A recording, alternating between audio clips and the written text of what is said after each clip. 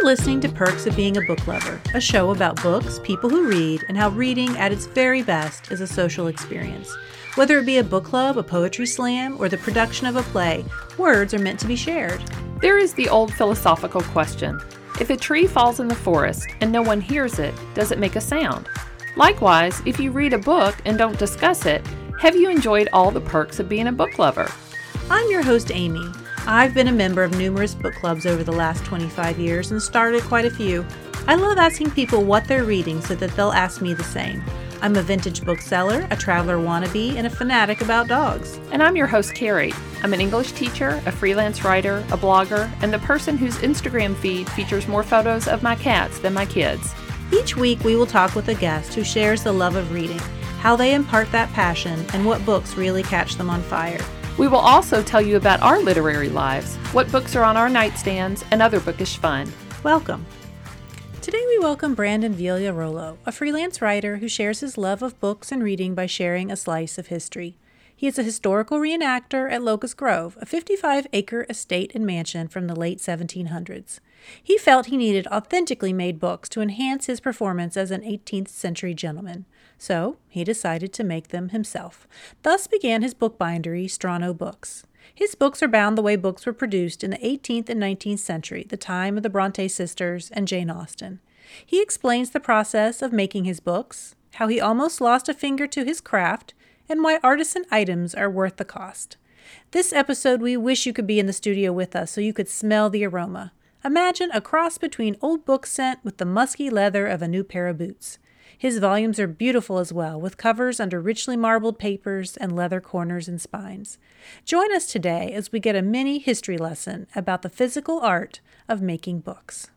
Carrie and I want to welcome to the studio Brandon Vigliarolo, who is a bookbinder with Strano Books, and he makes books like they did in the 18th and 19th century, and he is currently the artist in residence at historic Locust Grove. Welcome, Brandon. Hi, thanks for having me. So tell us a little bit about yourself. Yeah, so my name's Brandon Vigliarolo, like you said. You pronounced it perfectly. I've been practicing. And so I'm originally from Michigan. My wife and I moved down here to Louisville in 2013 when she took a job at a small company called Custom Wig Company.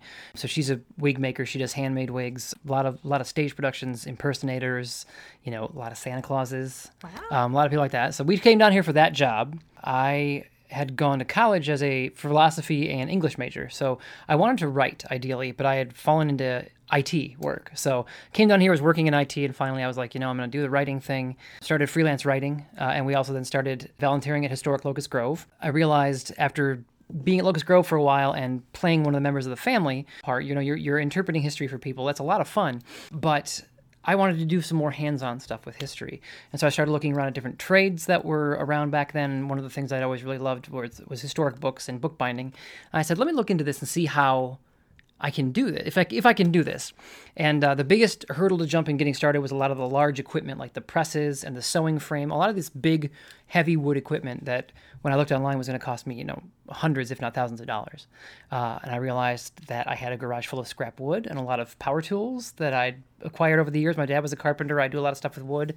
So I built all my own tools and saved myself a lot of money and just got started, and it's been about 3 years now, and I've not looked back, really. For listeners who may not know, can you describe what historic Locust Grove is? Yeah, so historic Locust Grove is a historic home. It was originally like a 700-acre farm. Now there's 50 acres left, and on it, the centerpiece of the place is a house that was built in 1792, and it was the final home of George Rogers Clark, who a lot of people might know as the founder of Louisville. Several parks and bridges named after him, Clarksville across the river. And he lived there for the last few years of his life with his sister's family, the Crons. And so it's kind of become, since the 1960s, this really important kind of cultural site for the history of Louisville, since not only the founder lived there, but one of the wealthiest families in town kind of made this their county seat. You said that you and your wife started doing historic reenactments. Had you all always had an interest in that, or was this totally new? I mean, it was definitely something that, given the right environment, would have probably happened eventually. We're both really into history. We're both really into historic fashion. My wife was a costuming minor in the theater department at Michigan State University.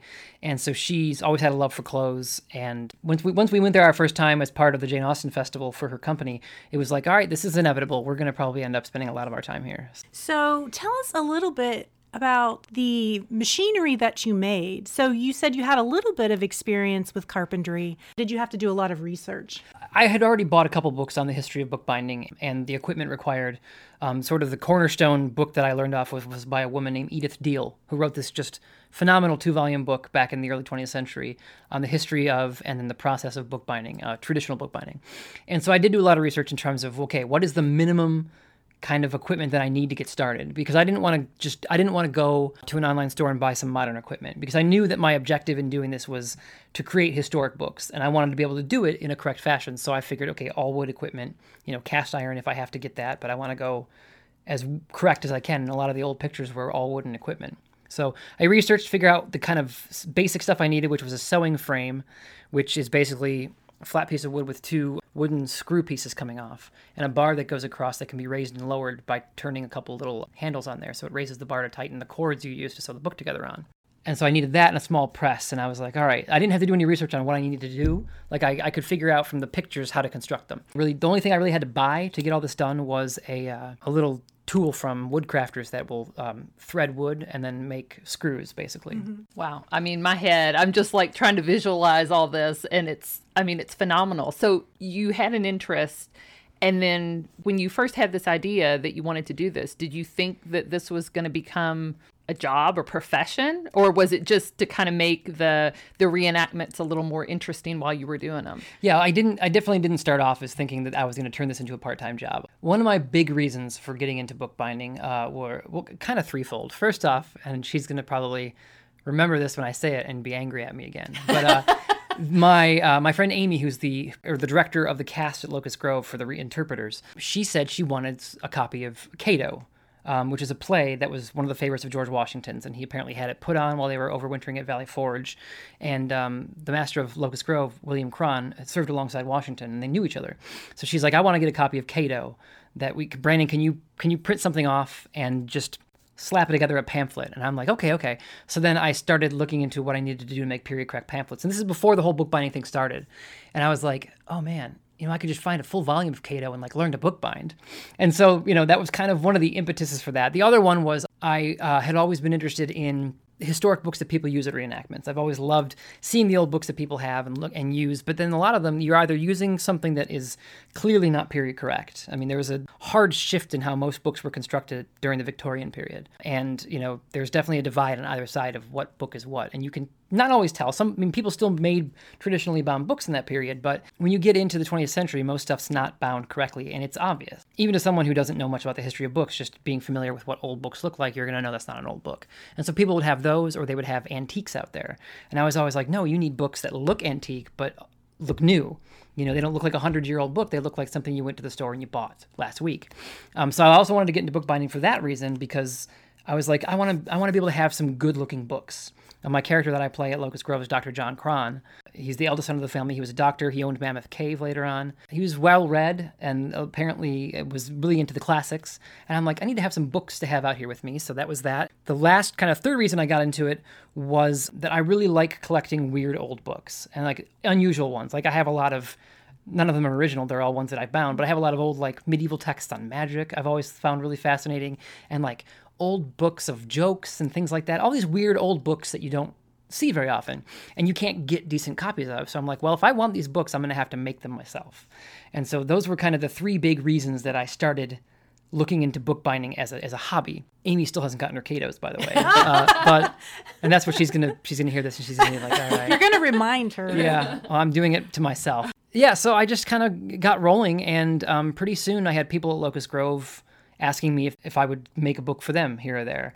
And so I had a few people that would ask for notebooks. I do a lot of blank books. I never know what's going to sell print book-wise, so I'll make some of those and have them around. I sold a bunch of reprinted facsimile Jane Austens at the Jane Austen Festival. But most of the time, if I'm going to bind books to bind, I'm binding blank ones because I know journals are going to sell.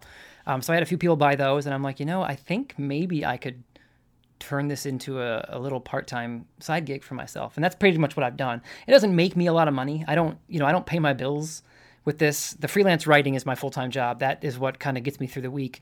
But the beauty of it is that I've been able to set my own schedule, been able to get enough work done and still have a quarter of the week or, a third of the week to bind books at Locust Grove. And it's been phenomenal. So this is really a passion, Yeah. not a huge money maker. No, it's my jobby, I call it, because it's a job. It's enough of a job that I treat it like work, and it pays for itself. So it's, I treat it like work, but it basically is work that's self-sustaining. So I can keep learning and getting better and occasionally buy new tools, or occasionally upgrade some stuff. Like I'm working on a new press and a plow for cutting paper right now. That I used to have a press made out of old scrap wood, and it was starting to fall apart. So I decided, I'm going to get some more wood, because I had a really good event a few weeks ago at the Johnson Festival. So I'm like, all right, I can buy some more stuff. The slight upgrades here and there, but for the most part, it keeps itself going without me having to pay for it myself. How long did it take you to build the machinery that you needed? And then also, how long did it take you to perfect making a book? I say this as a person who sometimes I like to think I'm crafty, and I'll try a craft, and it's like a Pinterest fail or whatever. Like, it takes a lot of practice to make something that looks really good. Yeah. And I mean, for me, okay, so the equipment didn't take me too long to make, because I just tried to see what the bare minimum I had to do was. So I made a very simple press out of some scrap 2x4s and a couple little screw handles.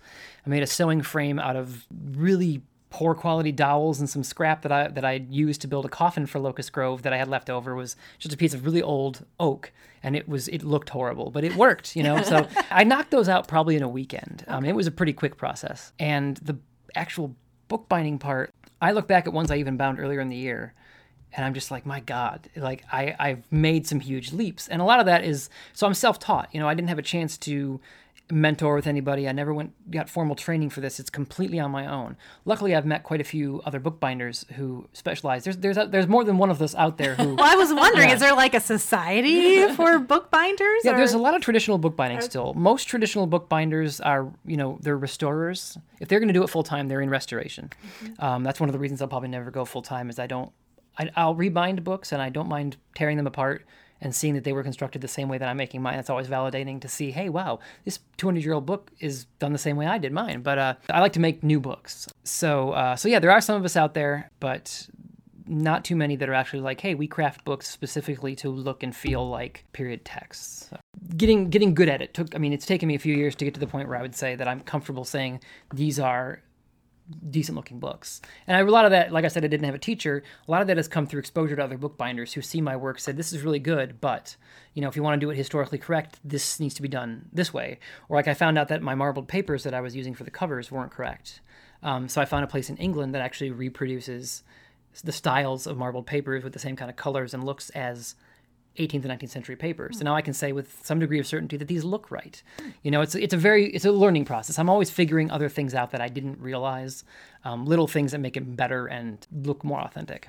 Can you explain to us the process? I know you've brought books that are in different stages. Yeah. So can you describe for us each of the stages? Sure. So the first thing, if it's a blank book, it's just getting the paper together, folding it, and getting the amount of pages you want. Like with a printed book, I pull old digital copies off the internet. I clean them up in Adobe Acrobat to make sure there's no splotches or marks on them. Print them off, get them folded up just like one of these books, and then they get sewn together.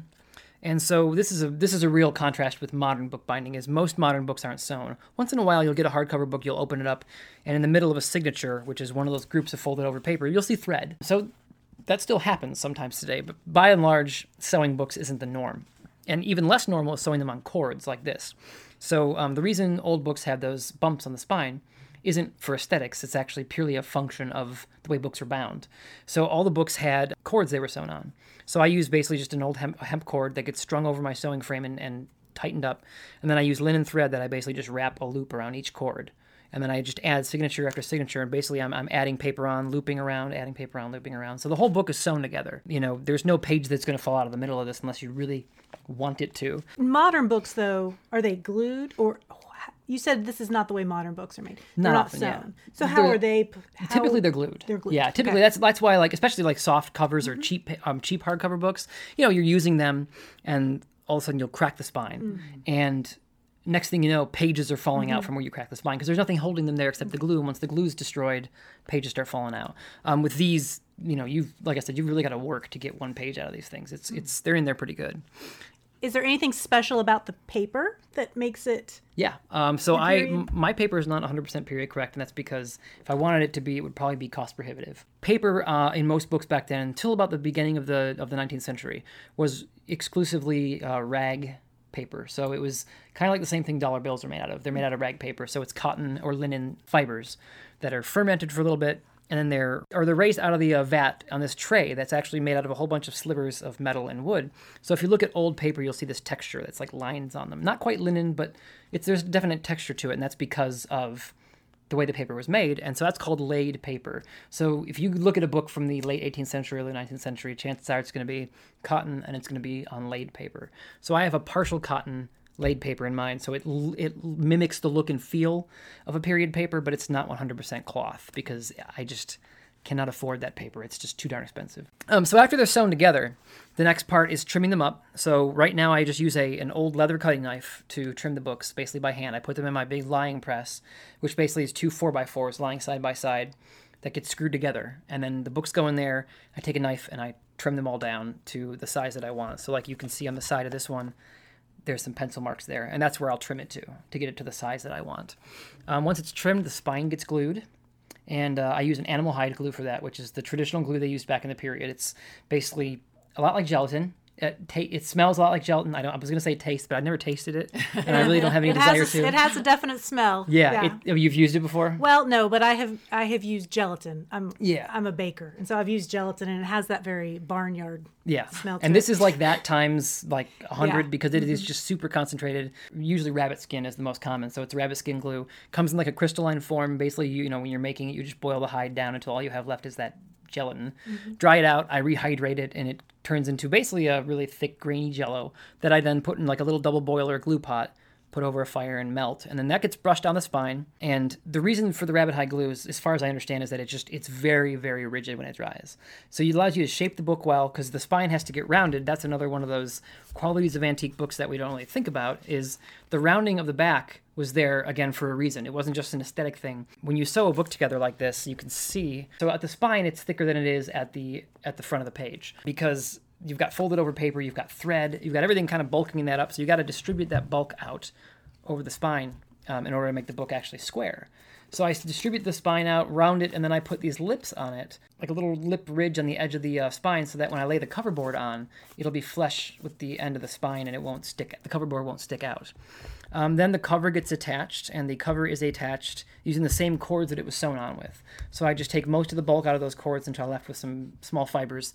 I then paste those down using a wheat starch paste.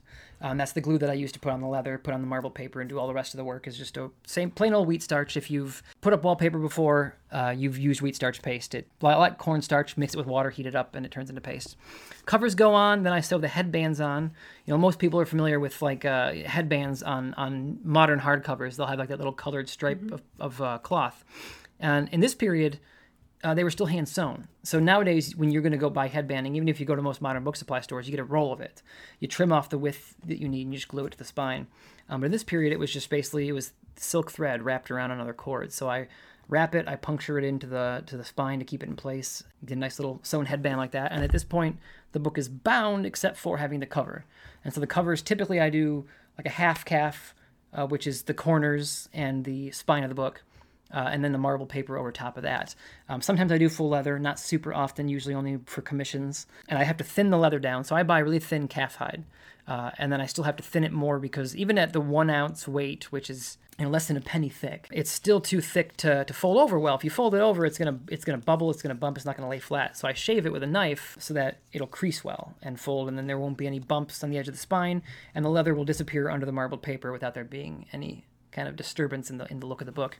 And then I just slap the cover on and get the end papers glued in, and then you got a book. So it's about 8 hours of work start to finish. And there's also a pretty little red satin ribbon. Oh yeah, I do put bookmarks in most of them too, yeah. And so then that's sewn into the... It's glued on, actually. Glued on. Yep. Okay. Yep. Same time I'm attaching the cover boards, usually I'll put the bookmark on. I just take a little paste with my finger and just put it on there and make sure it's solid, and that'll hold it in place.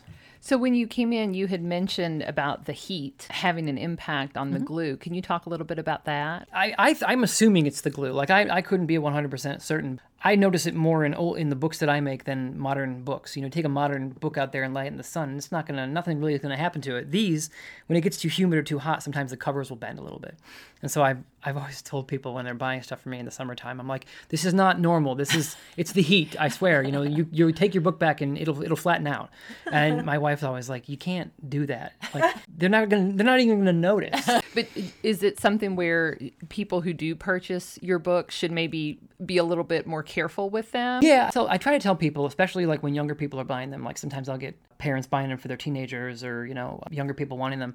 I always tell them more than the adults because I think the adults know more how to treat a book. Tell people to be gentle with them. The animal hide glue is very stiff. These don't lie flat like a modern book. You're never going to be able to put this down on the table and hold it open. They don't work like that. And that was one of the kind of the problems of period bookbinding or books in that period in general was they didn't lie flat. They didn't behave like modern books. So I always tell people to be gentle with them. Like I've had a notebook that I've been using for a couple of years now, and it's so flexible that I can pretty much lay it flat on a table and hold it down and write on it. But a new book, you really can't do that to. You just got to give it some time to loosen up and kind of the leather to relax, just like anything made with leather and you know, hard glues and stuff. Just got to give it some time. When you came in, Amy and I grabbed one of the books and started smelling it because it smells wonderful.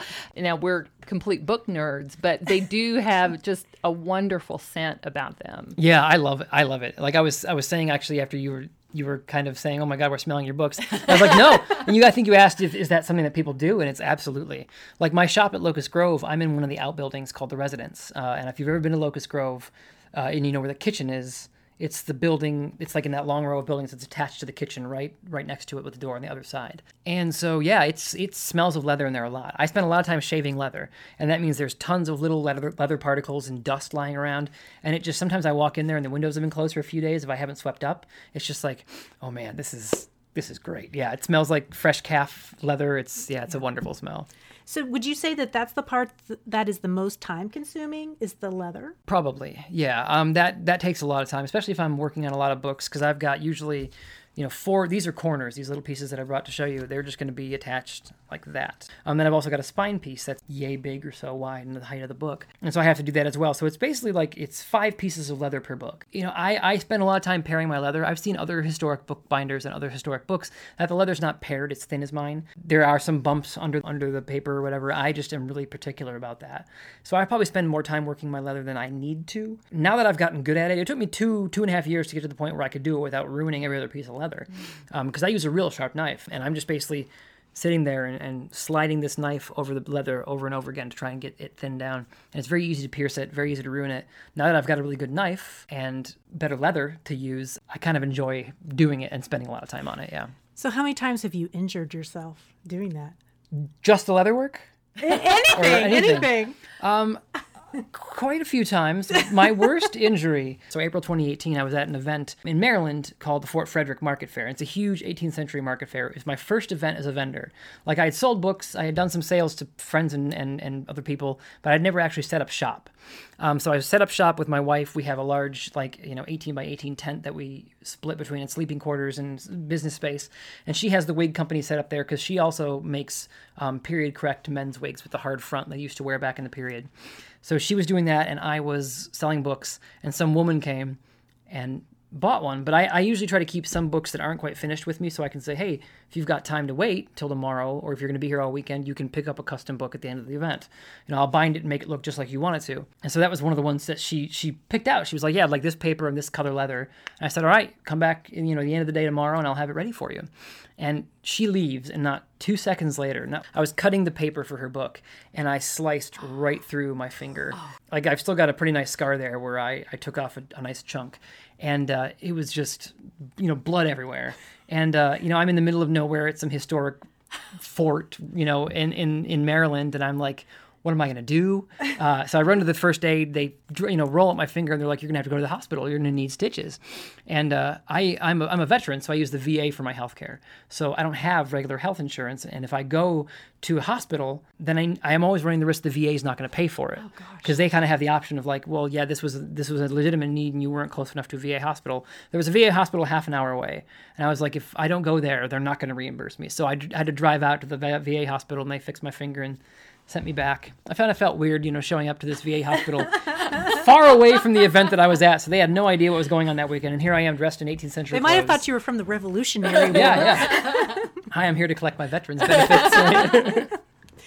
So you were saying that starting with the Victorian time, that the books looked a lot different, or the process was a lot different. Mm-hmm. What was the major shift? That's when a lot more gluing started. I mean, basically, when the Industrial Revolution was going on and they had the means to start mass-producing books mechanically, that's when everything started changing. There was still some sewing going on, and there was modified processes of sewing, but they didn't often have the cords, and it was just a lot faster. Books became cheaper, books became more plentiful. It was great because it democratized books for people, but it really resulted in cheap books that, don't last as well. So the process that I work with, I try to say to people that it usually stops around, and I'm not 100% on this, but I think I used to say like 1830, 1840. If you're going for something after that, then I don't know. I can't vouch for the authenticity of these books. So you had said that because of your historic reenactments that you wanted to make them even more authentic by doing something. So how do you feel like learning this process has affected your thoughts about historic reenactment?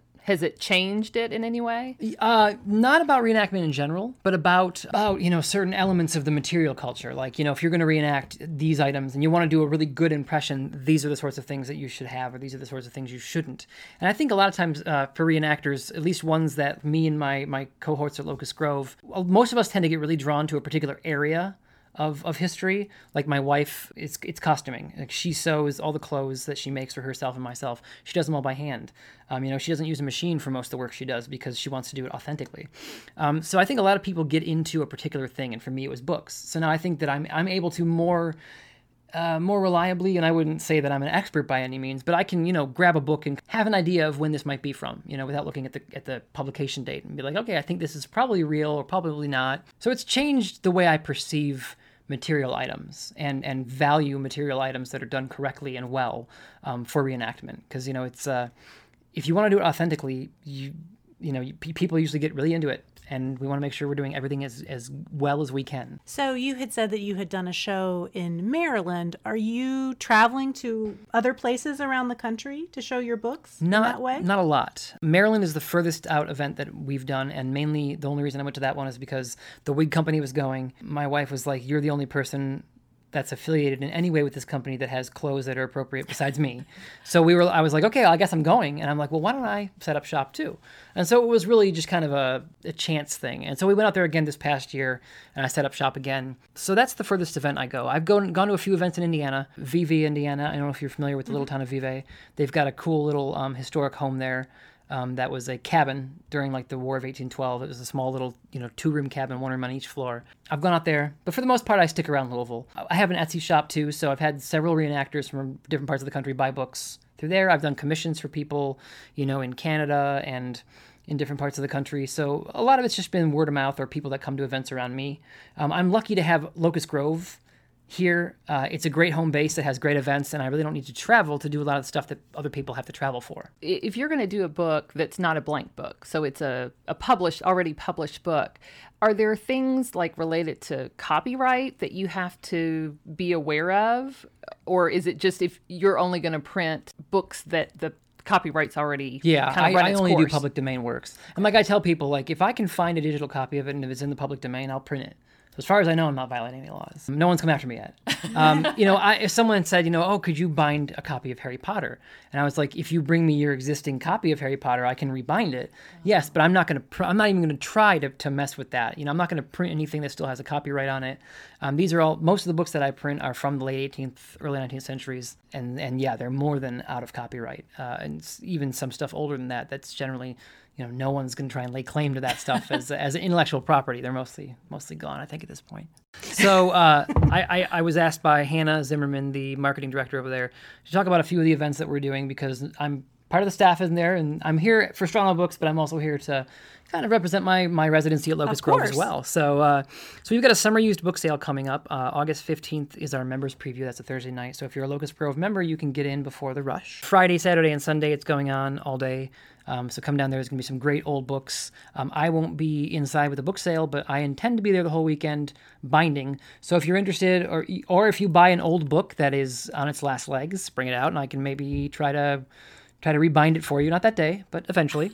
That is a nice used book sale, by the way. They had like 20,000 books. Yeah, and a lot of selection. If you're wondering, like I always was wondered before, so, if the stuff doesn't sell, does it just go back into stock? So if you come back multiple times in a row, are you going to see the same stuff? No. If they don't sell it, it gets donated. So every time you come to a Locust Grove book sale, it's a whole new batch of books. I did not know that. Yeah, mm-hmm. So you're always getting, some of the antiquarian stuff, that's not the case, because those are different people who come in and vend with us. But if it's the Locust Grove part of the book sale, it's all new. Or newish, new to you. New to you. Yeah.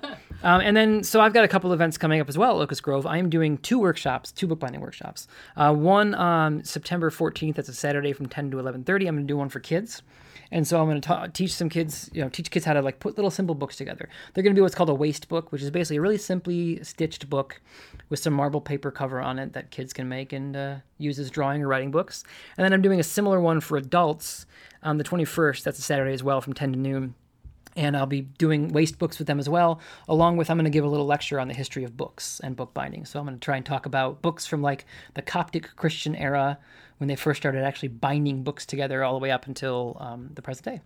And so you're also at Locust Grove as their summer artist in residence. And when can people find you to come see you making books? Typically, I like to say I'm usually there Thursday and Friday in the afternoon, like 11 to 4:30. I try to make it in a couple weekends a month. I was there last Sunday. But yeah, I usually try to be there 3 days a week. So Wednesday or Thursday, Friday for sure, sometimes Wednesday and sometimes Saturday or Sunday. One more event, Books, Prints, Paper, and Art Sale on Saturday, September 28th and the 29th. There's going to be a show with old antique maps and all kinds of different books and prints and art and everything as well. So, okay, we're going to take a break, and when we come back, we're going to talk about what we're reading.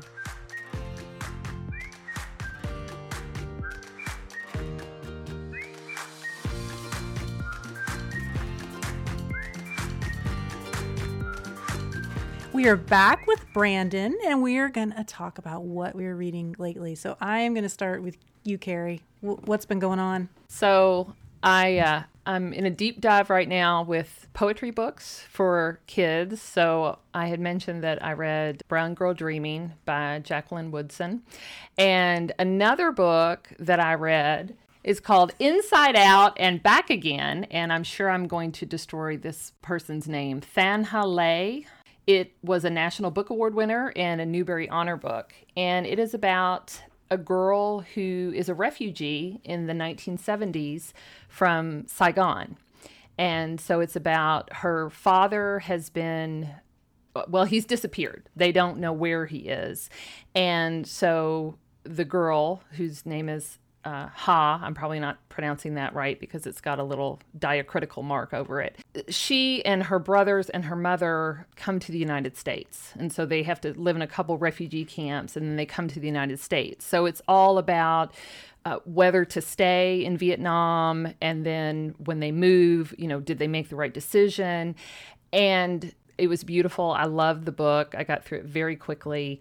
And I think part of the reason it meant so much to me, and I really got a lot from it, was because of the current situation with refugees coming to the United States and how people look at them, And I guess the thing that reading a book like this really puts you in the skin of the person in that situation. And so I think that's really important. Different people have different views about it, but most people are not going to pick up and leave their homes and everything they've ever known for, just any old goofy reason. It's pretty serious, life or death. So it was beautiful. And I'm so glad it's going to be part of what my students are reading this year.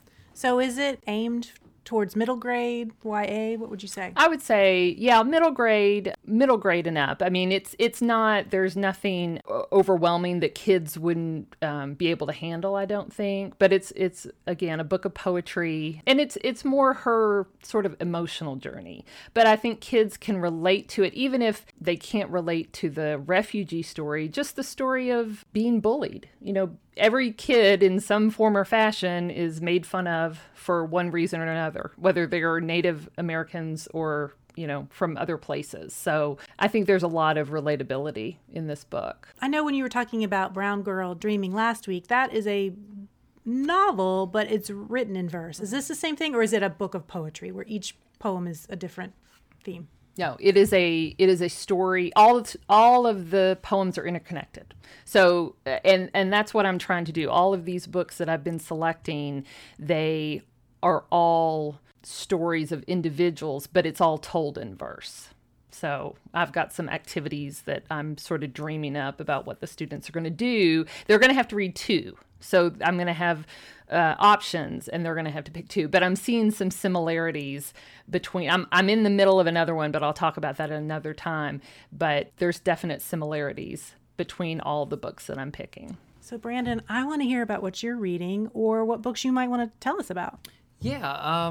So I'm notorious for like starting a book and then rushing through it and then not reading something else for a few months. I'm very like up or down in terms of the amount of stuff I read. But right now I'm actually finishing up Persepolis. I don't know if you guys have read that before. I love that book. I read it in college and I'm reading it again.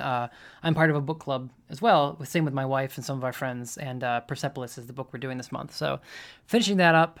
But the books I really want to talk about, the couple that I like, I absolutely love, and one that I finished recently, it was a 3-book trilogy called The Broken Earth. And it was by an author named N.K. Jemisin, and it won. You've read it before? I'm seeing you nodding your head now. No, but my husband is a huge fan of hers. So yeah. I've heard him talk about her, and I've heard of that series, but I have not read it myself. Yeah, those books are phenomenal. Just kind of give you an idea of the accolades they've gotten every year. So I think they came out 15, 16, and 17, or 16, 17, 18, or something like that. Every one of those books won the Hugo Award for Best Novel for the year. And that's almost unheard of to have each individual book in a trilogy win the award. Usually it's the whole trilogy or one of the books, but she got every single one of those books to win the Best Sci-Fi Novel of the year. It's a phenomenal series. I absolutely love it. It's about like a world where there's these constant catastrophic periods of years where, volcanoes are erupting, the entire planet's thrown into chaos, and there's certain people that have the gift to sort of control the earth. And it's sort of about that world and one woman's journey through probably one of the worst catastrophic events that were going to ever happen. And in terms of another book that I'd like to mention is I get asked a lot of times by people, what Strano books? Like, why did I choose that name? And I chose it because Vigliarolo books or Vigliarolo bookbinding was too much. And no one was going to remember that. But also the novel Jonathan Strange and Mr. Norrell. I absolutely love that book. It's set in the period that I interpret. It's about the rebirth of magic in England. And it's just fantastically written. The woman who wrote it mimicked that period of novel writing, like the Jane Austen kind of era, that language and that way of writing. She mimicked it perfectly. The author's name, is that Susanna Clark? Clark, yes. Yes, yes. It's a fantastic book. I highly recommend it if you want to read like a 1,000-page It's book. A pretty hefty book. It's very a pretty big. hefty book. It's very big. And it's a phenomenal kind of interpretation of a period book. And the character Jonathan Strange was like my absolute favorite in the book, and I'm Italian. I wanted to kind of keep an Italian link to my book binding, so I went with the Italian word for strange, which is Strano. So that's where I got that from. Because you're very passionate about bookbinding and doing it the way they did in the 18th and 19th century. So, but you've mentioned books that are very much modern, sci-fi and all that. So I guess I was thinking that you would probably read books more in line with the books that you make. So do you just kind of read anything? I read anything, yeah. I mean, I do read older books as well. I like, old books, but a lot of times what I read from those periods and from older things is a lot of philosophy. I took a philosophy degree in undergrad, and I still read that stuff. And the stuff that I tend to be drawn to is the older there's modern philosophers and everything, and they're still doing great work. But I love a lot of the old stuff, like Marcus Aurelius's Meditations is one of my favorite books. He was a Roman emperor, and you can find copies of the Meditations from that era. And also like philosophers like Hegel and Kant and those guys who were all kind of writing. I mean, Hegel was a bit later, but Kant kind of falls right into that period that I do. He was end of the 18th century. And so you can find some English translations of his works. And that's some of the stuff that I want to have available for sale eventually as well. So I don't tend to mention those just because I'm like, oh, I've been reading Immanuel Kant. Now it doesn't make me sound like a little bit pretentious. You might be too smart for this show. I don't know about smart, but pretentious, I think, is the problem. So I tend to go with some of the more fascinating, like the novels and stuff. That's what people want to read. I don't think a lot of people want to sit down in the evening and read about the categorical imperative. It's not as interesting as reading a good novel like the Broken Earth trilogy or Jonathan Strange and Mr. Norrell. So the very first book you mentioned, Persepolis, is it the graphic novel? Yes. Okay. Yeah. Mm-hmm. So a nice quick read. I love the art style in it too. I mean, Marjane Satrapi is a fantastic, illustrator. I mean, they're very simple, very minimalist pictures, but it's very easy to tell character from character despite how basic the drawings are. And I really like the way she does that and the way the panels flow together, the way the whole book works. It's just fantastic. That one's on my TBR. I do have a copy of that one. I know. Oh, the video? Oh, you do? I have a copy of it. I haven't read it yet. Oh, you have the Persepolis. The book or the movie? The graphic novel. Oh, okay. Yeah. I have it, yeah. Yeah. It's very good. Is it both parts? Because I know there's a part 1 and part 2, and you can buy them separately, but they also sell it combined.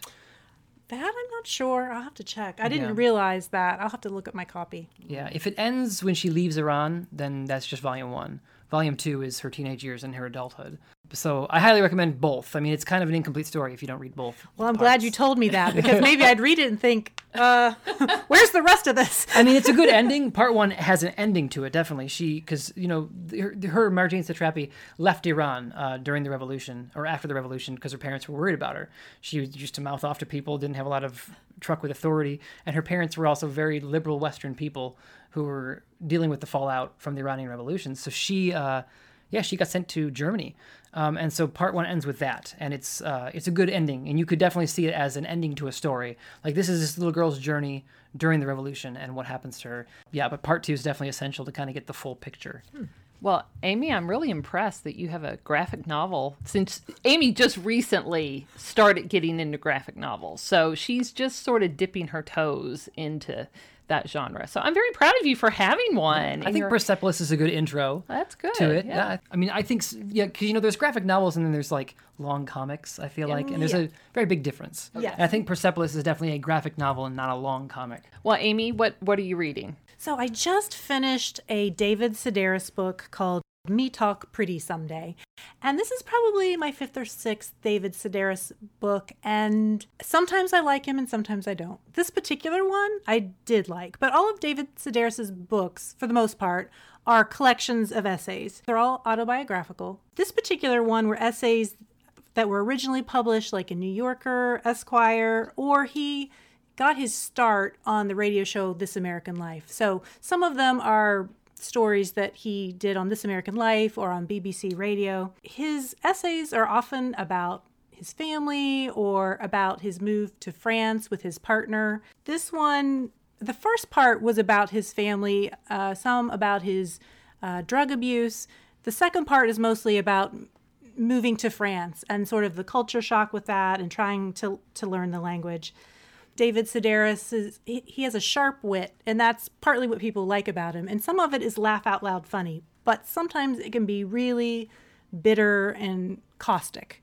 And this one I felt like was pretty mellow, so I did enjoy it. The very first thing I ever read by David Sedaris was, he has a book called Holidays on Ice.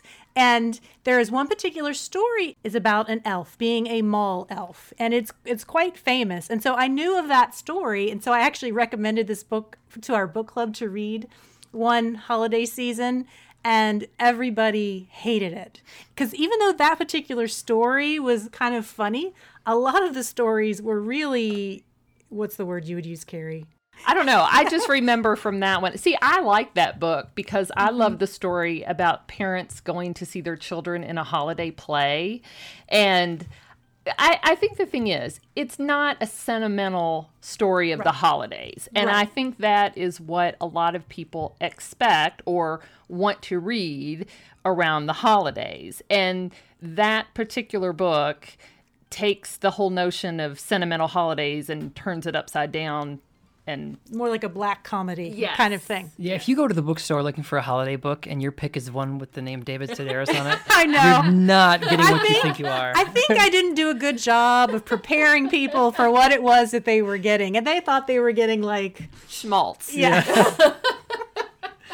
So if you want to try out David Sedaris, I would think that this would be a pretty good one to try. It's from 2000, so, it's been out for a little while. We will be back in just a moment to talk about Brandon's top 5.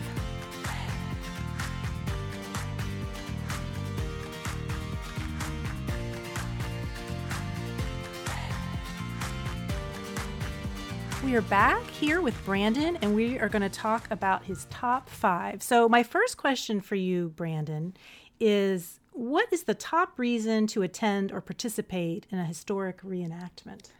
Right. So aside from the pretty clothes and the cool stuff, I'd say it's a chance to have a very different experience with history than you normally get. I mean, a lot of times you go to a museum, it's hands off. You're looking at things from a distance. You're reading about them. If you're at an event with good reenactors who are passionate and know a lot about what they're doing and are accurate in what they're doing, you can have an experience of history that you wouldn't get anywhere else. So it's just a great chance to sort of touch and feel the past and see what life was like more than you can in other places. When you spoke earlier about, wanting to have authentic materials and make it really like it would have been at that time, are you ever frustrated when people who are talking to you don't notice all the details that you may have put into your books or that maybe your wife put into the costumes? The reason I ask this, sometimes like when I think about movies and you see these behind the scenes and they have all this effort and thought that they put into it. And I think to myself like, oh, I didn't notice that, but maybe I would have if it hadn't been as accurate. Yeah. And I think that's the thing. You can tell glaringly when something's wrong. But I don't think that it's so much that people don't appreciate the detail. I think it's, and this has been a new experience for me since I started having my own shop and selling books, is they're not cheap. They're 8 hours of labor per book. I wish I could sell them for less. I really do. But sometimes when people see the prices that I have written down, they almost audibly scoff. And it's like, okay, all right, how much is 8 hours of your time worth to you? So it's that kind of thing bothers me. I understand if people are like, wow, that's expensive. And I'm like, yep. And I explain why. But it's when people go, oh, and it's like, okay, thanks. Yeah. That kind of bothers me. Yeah. People oftentimes notice the detail, but it's when people don't kind of appreciate things that are handmade. I mean, everything took longer back then. So it's when people can appreciate, that's what kind of, I think, bothers me. Well, this is a good segue into my next question. What is your top reason, and maybe there's more than one, for supporting local businesses? Because you are a local business person. To me, I think I could get very political on this. I'm not going to. But I think it's keeping money in the community. When you go to the store, when you go to Target or Meijer or Walmart and buy something, that money's leaving the area. When you buy something from me, chances are I'm investing it right back in our economy. It's you're spending time with people who are local, who care about the place they're in. They have a vested interest in the place they're in. The money's staying there, and you really get to kind of get a better experience of how it's made. Even if you don't come and watch me make a book, you know who made it and you know who's selling it to you. I think it's that personal experience that you don't get with a larger big company that you get with a local one. What is the top quiet place in Louisville that you could read or write in one of your books that you've made? Well, I'm going to give you guys a guess and see if you think what I might say. Okay. I think I know already. Yeah. Locust Grove. Oh, yeah, absolutely. No, I mean, really, though. I mean, that not just being facetious. If you're out to Locust Grove at a quiet time of day, like I go out there on Sundays, it doesn't open till 1. I'll go out there 10, 11 in the morning and buying books. And it's just so idyllic. The loudest thing you get is someone riding their Harley down Blankenbaker Lane. And even that's for a second. It's peaceful, it's quiet. No matter when you come out, usually, unless there's a huge tour group or an event going on, it's a great place to just kind of like find a shady tree to sit under and just kind of relax and read or write in a book that I've made, which you can buy at Locust Grove. You're from Michigan. Mm-hmm. So what is your top favorite thing about Michigan? Place or thing to do, whatever.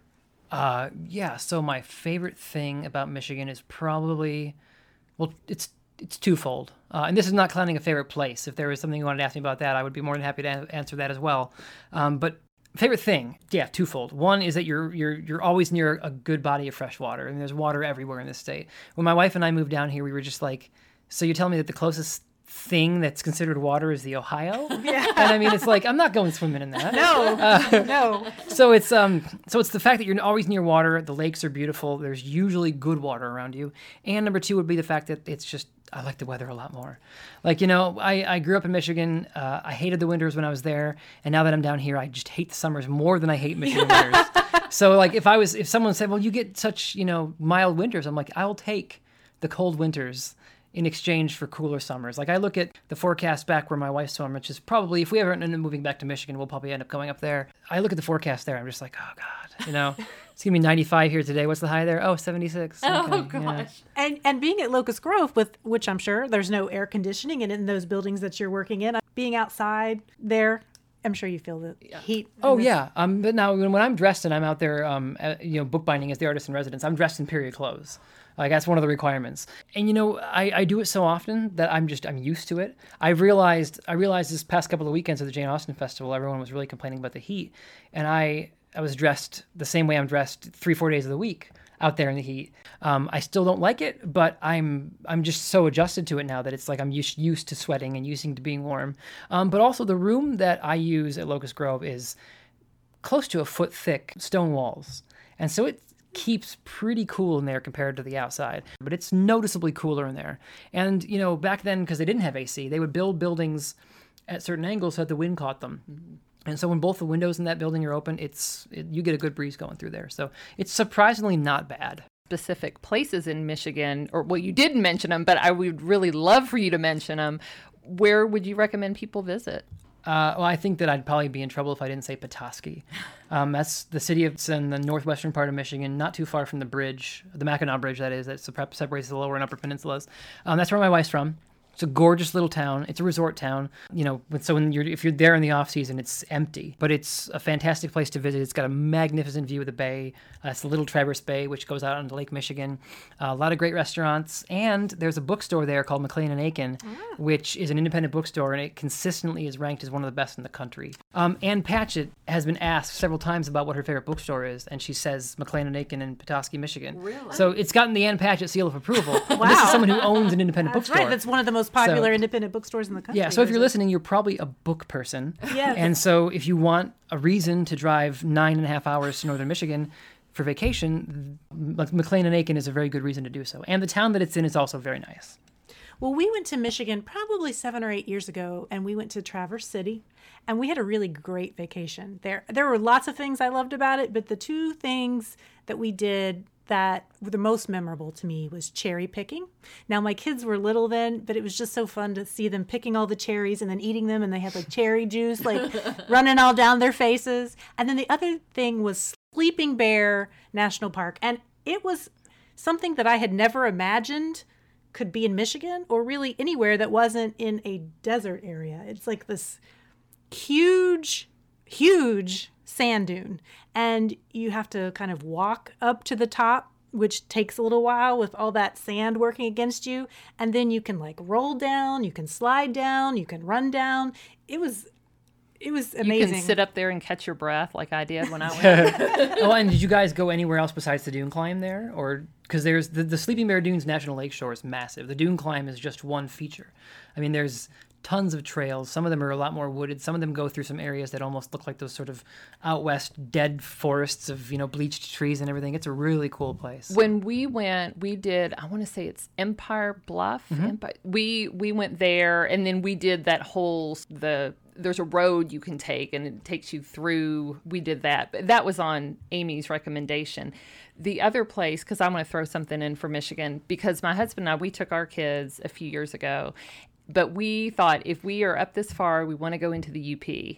So we stayed in St. Ignace, I think that's how you pronounce it. And then we went up to Tequamanon Falls, which was beautiful. Oh, yeah, I've been there. And then went up to, I guess it's Whitefish Point. I think that's what it's called. And so we loved it. I mean, you cannot beat the weather. It was amazing. The UP is fantastic. It's not a place I'd recommend going in the wintertime.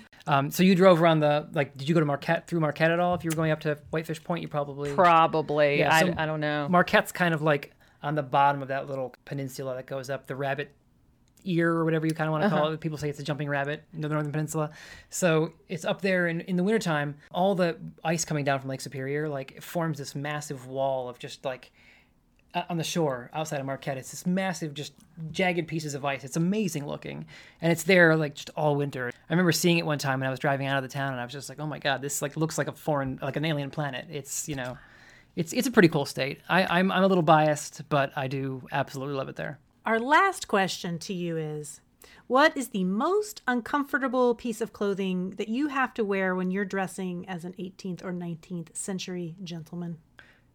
So, and I thought about this as the one question I was like, how am I going to answer that? Because in reality, most of those clothes are not uncomfortable. I mean, they're all tailored. They're tailored to fit you. You know, you never went and got clothes off a rack. If you were going to have clothes, they were made for you. You know, shirts were big and baggy because they were the only thing that was really made at home. But, you know, if you were going to get a jacket or a waistcoat or trousers or breeches or any of that, it was bespoke. And so, you know, it's not hard to move around in. It's not uncomfortable. The only real difference between, in terms of like how I feel when I'm wearing them, I mean, they fit differently. So you almost have to correct your posture automatically when you're wearing them. You're very much being forced to kind of sit a certain way. You can't really slouch very well. They're not meant to do that. The cravat, I think, is the hardest thing to get used to. That's what I would have guessed. Well, your answer surprises me because I have to say, just like looking at it, it looks like it wouldn't be that comfortable. So it's interesting to me that it is. Yeah. I mean, I might also, you know, I wear it a lot. I mean, to me, it's like wearing clothes. I mean, I'm so used to wearing that stuff. I do it like multiple times a week. You know, sometimes I'll be doing it for a week at a time when I'm at a longer event. And so I'm really used to doing it and moving it. So I think a lot of times, like if you don't dress up and you put on a suit or a fancy dress, you feel awkward because you're not used to moving around in it. So I think it's the sort of thing where if you put that on for the first time, yeah, it's going to be probably kind of hard to wear and sort of weird because it feels different. But I'm so used to it now that I would say there's no real uncomfortable part of it. It's very comfortable clothing. This was a period that wasn't bad for men in terms of, you know, the comfort, except for that darn cravat. I mean, it's the most different thing from what we wear now. You know, if you wear a suit, most of your neck is still open, and it's not that tight that you're not able to move. But when I'm like in the car going somewhere, I have to like turn my head in an odd way. Because if not, my collar's going to flop over, and like it's really weird. It's the most sort of foreign thing to wear out of all those clothes. I don't know when women started wearing bras, but I'm just going to throw it out there that I hate bras. So there you go. I'm wearing an uncomfortable one right now. So in the past, in the present, probably in the future, bras. Yeah. So, you know, women back then wore what was called long stays. And so they were in a corset. They were similar. They were shapewear, but they weren't boned like a corset is. There was a wooden busk down the center that was designed to, as my wife says, lift and separate. And it does, definitely, that's what it does. You got a big old piece of wood between, you know, it's... That sounds horrible. That sounds like a torture. I don't think, she says it's pretty comfortable, especially when she's like doing a lot of hand embroidery for a long time, because if you relax, that busk keeps you up. It doesn't let you slouch. So you can like relax and just, you keep your posture up, and it's relatively comfortable, she says. The stays they're corded. So there's cords running through them to give them a little bit of strength, but they're not as rigid. She seems to think they're more comfortable than some like more Victorian corsetry and stuff, because it is a lot more natural shaped. So maybe I just need to sit up straighter. Maybe that's my whole problem. Maybe it's my posture. Yeah. Maybe you start wearing period clothes. It'll force you into the proper posture. It'll make me appreciate what I'm wearing now. That too, yeah. Well, Brandon, it has been so much fun having you here. We have learned a ton about bookmaking, and we really appreciate you being here. Yeah, thank you so much. I'm glad to come out. Thanks for the invite. I had a really good time doing this. If you'd like to order one of Brandon's books, you can find his online store, Strano Books, Strano Books, at Etsy.com. Listeners, we have a little favor to ask of you. As a new show, we need help getting those reviews on Apple Podcasts. Reviews help new listeners find us in their searches. If you like our show, the best thing you can do to help us grow is to leave a review. We appreciate your support. Thanks for joining us today. We are under construction and currently switching sites for our webpage. But for now, for show notes for any episode, you can find them at our current blog site, The address is a little long to say, but you can find it on our Facebook page or by Googling Perks of Being a Book Lover. Follow us on Facebook at Perks of Being a Book Lover and on Instagram at Perks of Being a Book Lover Pod to see what we're up to and when new episodes air. And if you are a member of a book club or are sharing reading in some way and would like to be a guest, please contact us at any of these sites as well. You can also leave a message on our Perks line at 502-509-7736. We always want to hear from fellow readers. A huge thank you to Forward Radio 106.5 FM, a grassroots community-based radio station in Louisville, Kentucky. You can find our show there live or in archives at forwardradio.org, Spotify, Apple Podcasts, Google Play, or wherever you listen to podcasts.